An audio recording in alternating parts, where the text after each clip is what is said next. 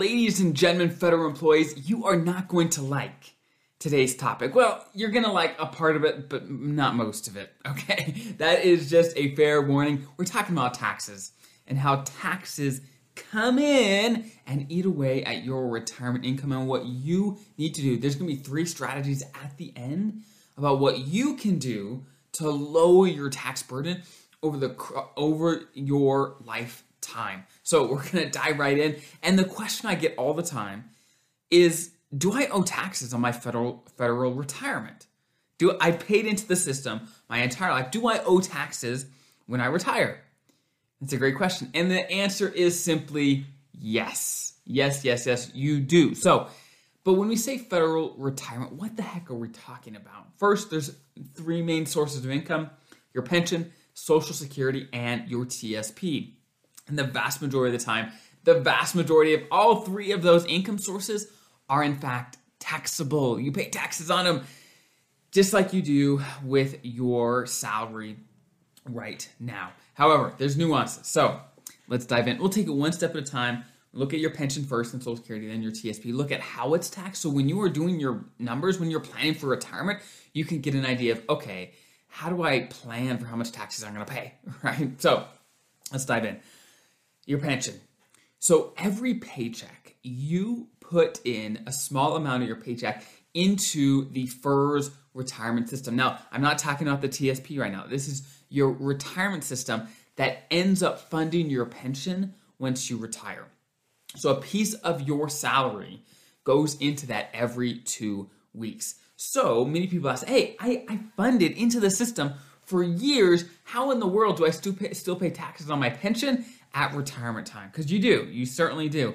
Well, the answer is you don't pay taxes on 100% of your pension come retirement, but it's pretty close to 100%. Basically, what they do is they add up all the contributions you paid into the retirement system over the course of your career. They say, okay, Jimmy Jones, whatever, insert a fake name here.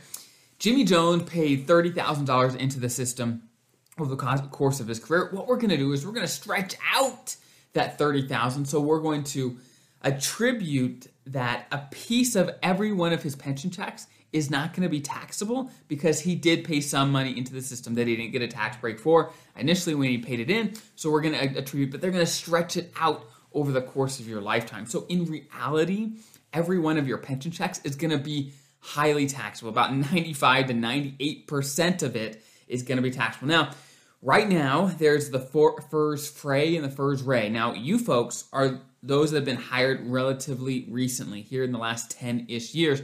You actually pay more into the retirement system than your predecessors. So once you start retiring, start drawing pensions, it may be a higher percentage of your pension that's not taxable because you just paid more into the system. But for now, for you folks that are probably going to be retiring, just plan on 95 to 98%, basically 100% of your pension is going to be taxable. So that's number 1. That is how your pension works. Number 2, your Social Security.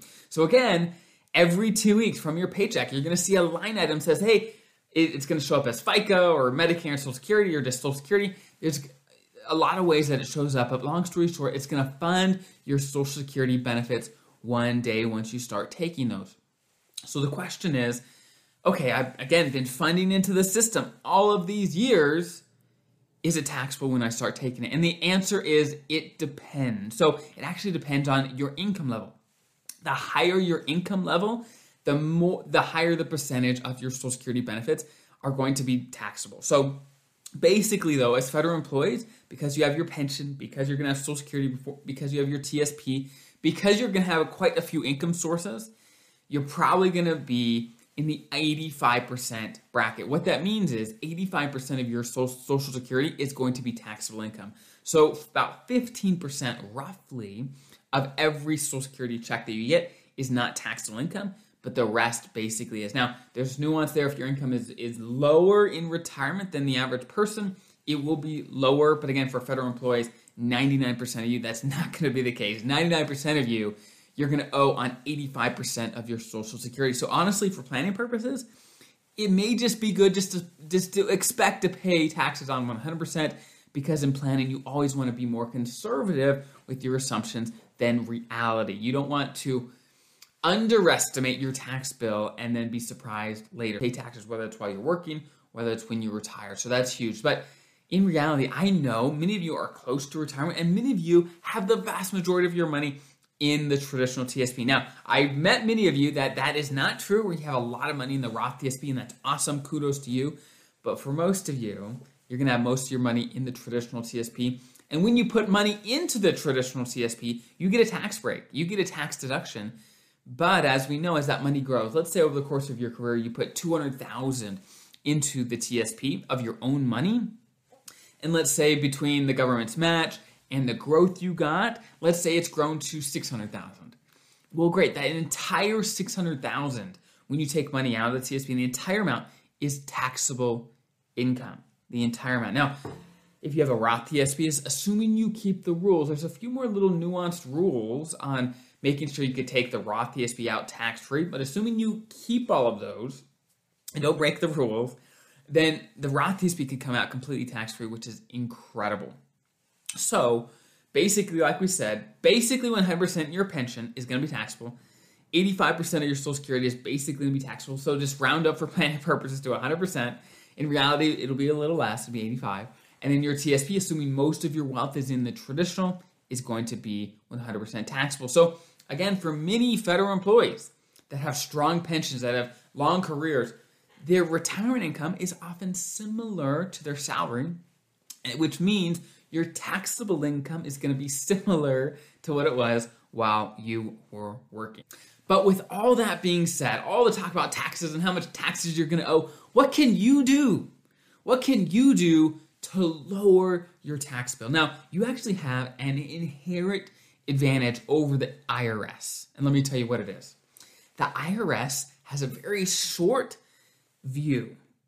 They only look in 1 year increments most of the time. Unless there's issues, they may look back a few years. But other than that, they only look 1 year at a time. You, as the captain of your financial ship, can look farther than 1 year. You can look over, okay, yes, I want to pay as few taxes as I can now, but I want to optimize my situation. So for the rest of my life, I lower my tax bill as much as I possibly can. So when the IRS is just looking at 1 year, you're looking at the next 20, 30 years, and you're coming up with a strategy that lowers your tax bill across that entire time. And when you do that sort of thing, the amount of taxes you can save is incredible. So what are those specific things? So there are really 3 specific things that you can do to lower your taxes over your entire life. And number 1 is you want to stabilize your income. What does that mean? It means you never want spikes in income. Never. For example, if your income, your taxable income over time, was up 1 year, down the next, up, down, that's terrible. That's the worst thing for your taxes. Let me tell you why. We are in a progressive tax system, meaning the higher income you have, the higher percentage of that income gets taken, goes to the government. When you have lows, it's a lower percentage, but it averages out to a higher amount than you would if you just tried to even it all out. You want to even things out. Now, what kind of throws wrenches in this plan of having stable taxable income over the course of time? Number 1, RMDs, required minimum distributions. Starting at 72, the government forces you to start taking money out of retirement accounts. And the one exception is a Roth IRA. So Roth IRAs are awesome for that. So they're going to start forcing you to take money out. So if you don't have a plan to deal with RMDs, then you may have spikes in income, which is not good. We don't want that. Also, if you're planning on making a big purchase from traditional TSP money, let's say a home or something big, you want to try to spread that out as much as you possibly can. You don't want to do that all at once. Also, looking at Medicare Part B premiums. As you know, once you turn 65, Medicare comes into play. And Medicare Part B premiums, what it costs you every month, is dependent on your income. So if you have spikes in income, then it could skyrocket your Medicare Part B premiums, which is not a good thing. So the first thing, again, is you want to even out your taxable income over time as much as possible. Now, another wrinkle in that is tax rates change over time. So you have to have a flexible plan. As things change, you got to have a plan. Okay, what do I do now? How do I adjust? How do I change? You got to keep on it so that over time you can save loads of money in retirement. So that's number one. Number two is Roth conversions. So like we said before, many of you don't have loads of money in a Roth TSP or a Roth account right now, and that's okay.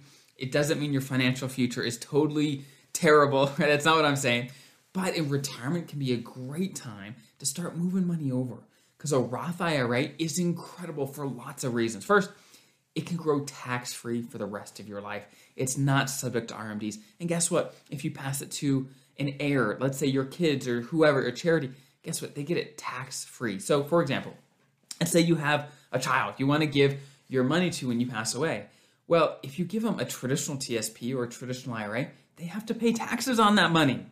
And for some people, that may not be a big deal. Like, hey, it's free money. They pay tax on it. But some people say, no, I don't want them to have to deal with that. I want to take care of that for them. A Roth IRA is a great way to do it. A Roth IRA has so many advantages. So think about it. Look at Roth conversions. I'm not going to dive into Roth conversions super deep right now, but that is a great way over time to get money over there. So over the course of your lifetime, you can save loads in taxes and keep more money in your own pocket. Okay, that was number two. Number three, what's the third thing we can do to lower your taxes in retirement? Now, there's more things you can do to lower your taxes. These are just three of the most common that apply to the most people, depending on your nuanced situation. We work with clients all the time, and this is our job, right? To help them come with a financial plan and to lower their taxes over the course of their entire life. Number three, though, is asset location. What the heck does that mean? So you've all heard of asset allocation, how you should be investing your money, like should it be in the G fund? Should it be in the C fund? Where should it be? That's asset allocation. What I'm talking about right now is asset location. What the heck does that mean? Well, what that means is there's different types of accounts. As we've already talked about, there's the traditional TSP or pre-tax accounts, money that when you take it out has to be taxed. There's Roth accounts where the money's already been taxed. So when that money comes out, it's completely tax-free, which is incredible. There's also just brokerage accounts or normal investment accounts where you pay taxes as you go. And the reason I'm bringing this all up is because we know that the money in those different buckets, types of accounts, are treated differently for tax purposes. We want to optimize what investments are in those types of accounts to get the best results. So for example, let's say you have half of your money in the traditional TSP and half your money in the Roth TSP or a Roth IRA, okay, in a Roth account. Well, if we had to pick, we say, hey, if I could pick one of these accounts to double over the next 5 years and one account to stay exactly the same, which one would you pick? Would you pick the account you know you're going to have to pay all the taxes on later? Or would you pick the account that you never have to pay taxes again on? Well, you pick the account, the Roth account, you never have to pay taxes again. So what does that mean? Often in retirement, it makes sense to have some aggressive investments and some safe investments, right? Some G fund, some not G fund, right? Some C fund, S fund. And these are TSP funds if you're in an IRA, which most of our clients end up being, depending on what we're doing for them. Then, of course, there's alternatives to those, which are very, very similar. Okay, so in retirement, it makes sense to have aggressive investments and safe investments. So if we had to pick where to put the safe investments and where to put the aggressive investments, well, guess what? Over time, like we said, we want the Roth accounts to get the growth. If we can pick, and you can pick where to put your aggressive investments, which is going to get you the growth over time that you're looking for. And the safe investments, will stick that in the pre-tax accounts, which you're going to pay taxes on. Okay, fine. We don't like paying taxes, but might as well pay taxes on as little as possible. Now, just that one element of picking and choosing which type of investments go into different accounts can make massive difference. Tens of thousands, hundreds of thousands of saved tax dollars that you can save just by picking where you put money. Now, that's one downside of the TSP is you can't choose how to invest your Roth TSP, or you can't change how your Roth TSP is invested compared to the traditional TSP. They are invested exactly the same. You can't pick. So that's one downside of the TSP, and there's pros and cons. I have tons of videos on the pros and cons of IRA versus TSP, And it's not a clean-cut decision. There's definitely pros and cons. But those are the 3 ways that you could save loads in taxes over the course of your lifetime and keep more money in your pocket so you can have the retirement that you want. So if there's anything that surprised you here, put in the comments below. Or maybe I didn't address something that you've heard of, or you have more questions, put in the comments below, and we do our best to get back to you. I hope that was helpful. Have an incredible rest of your day. And actually, before I wrap up, there's tons of great resources below. There is a free copy of my TSP book. There's tons of resources and articles and videos on my website that can be incredibly helpful so that you can retire the way that you want as a federal employee. So check those out in the description below, and I'll see you guys next time.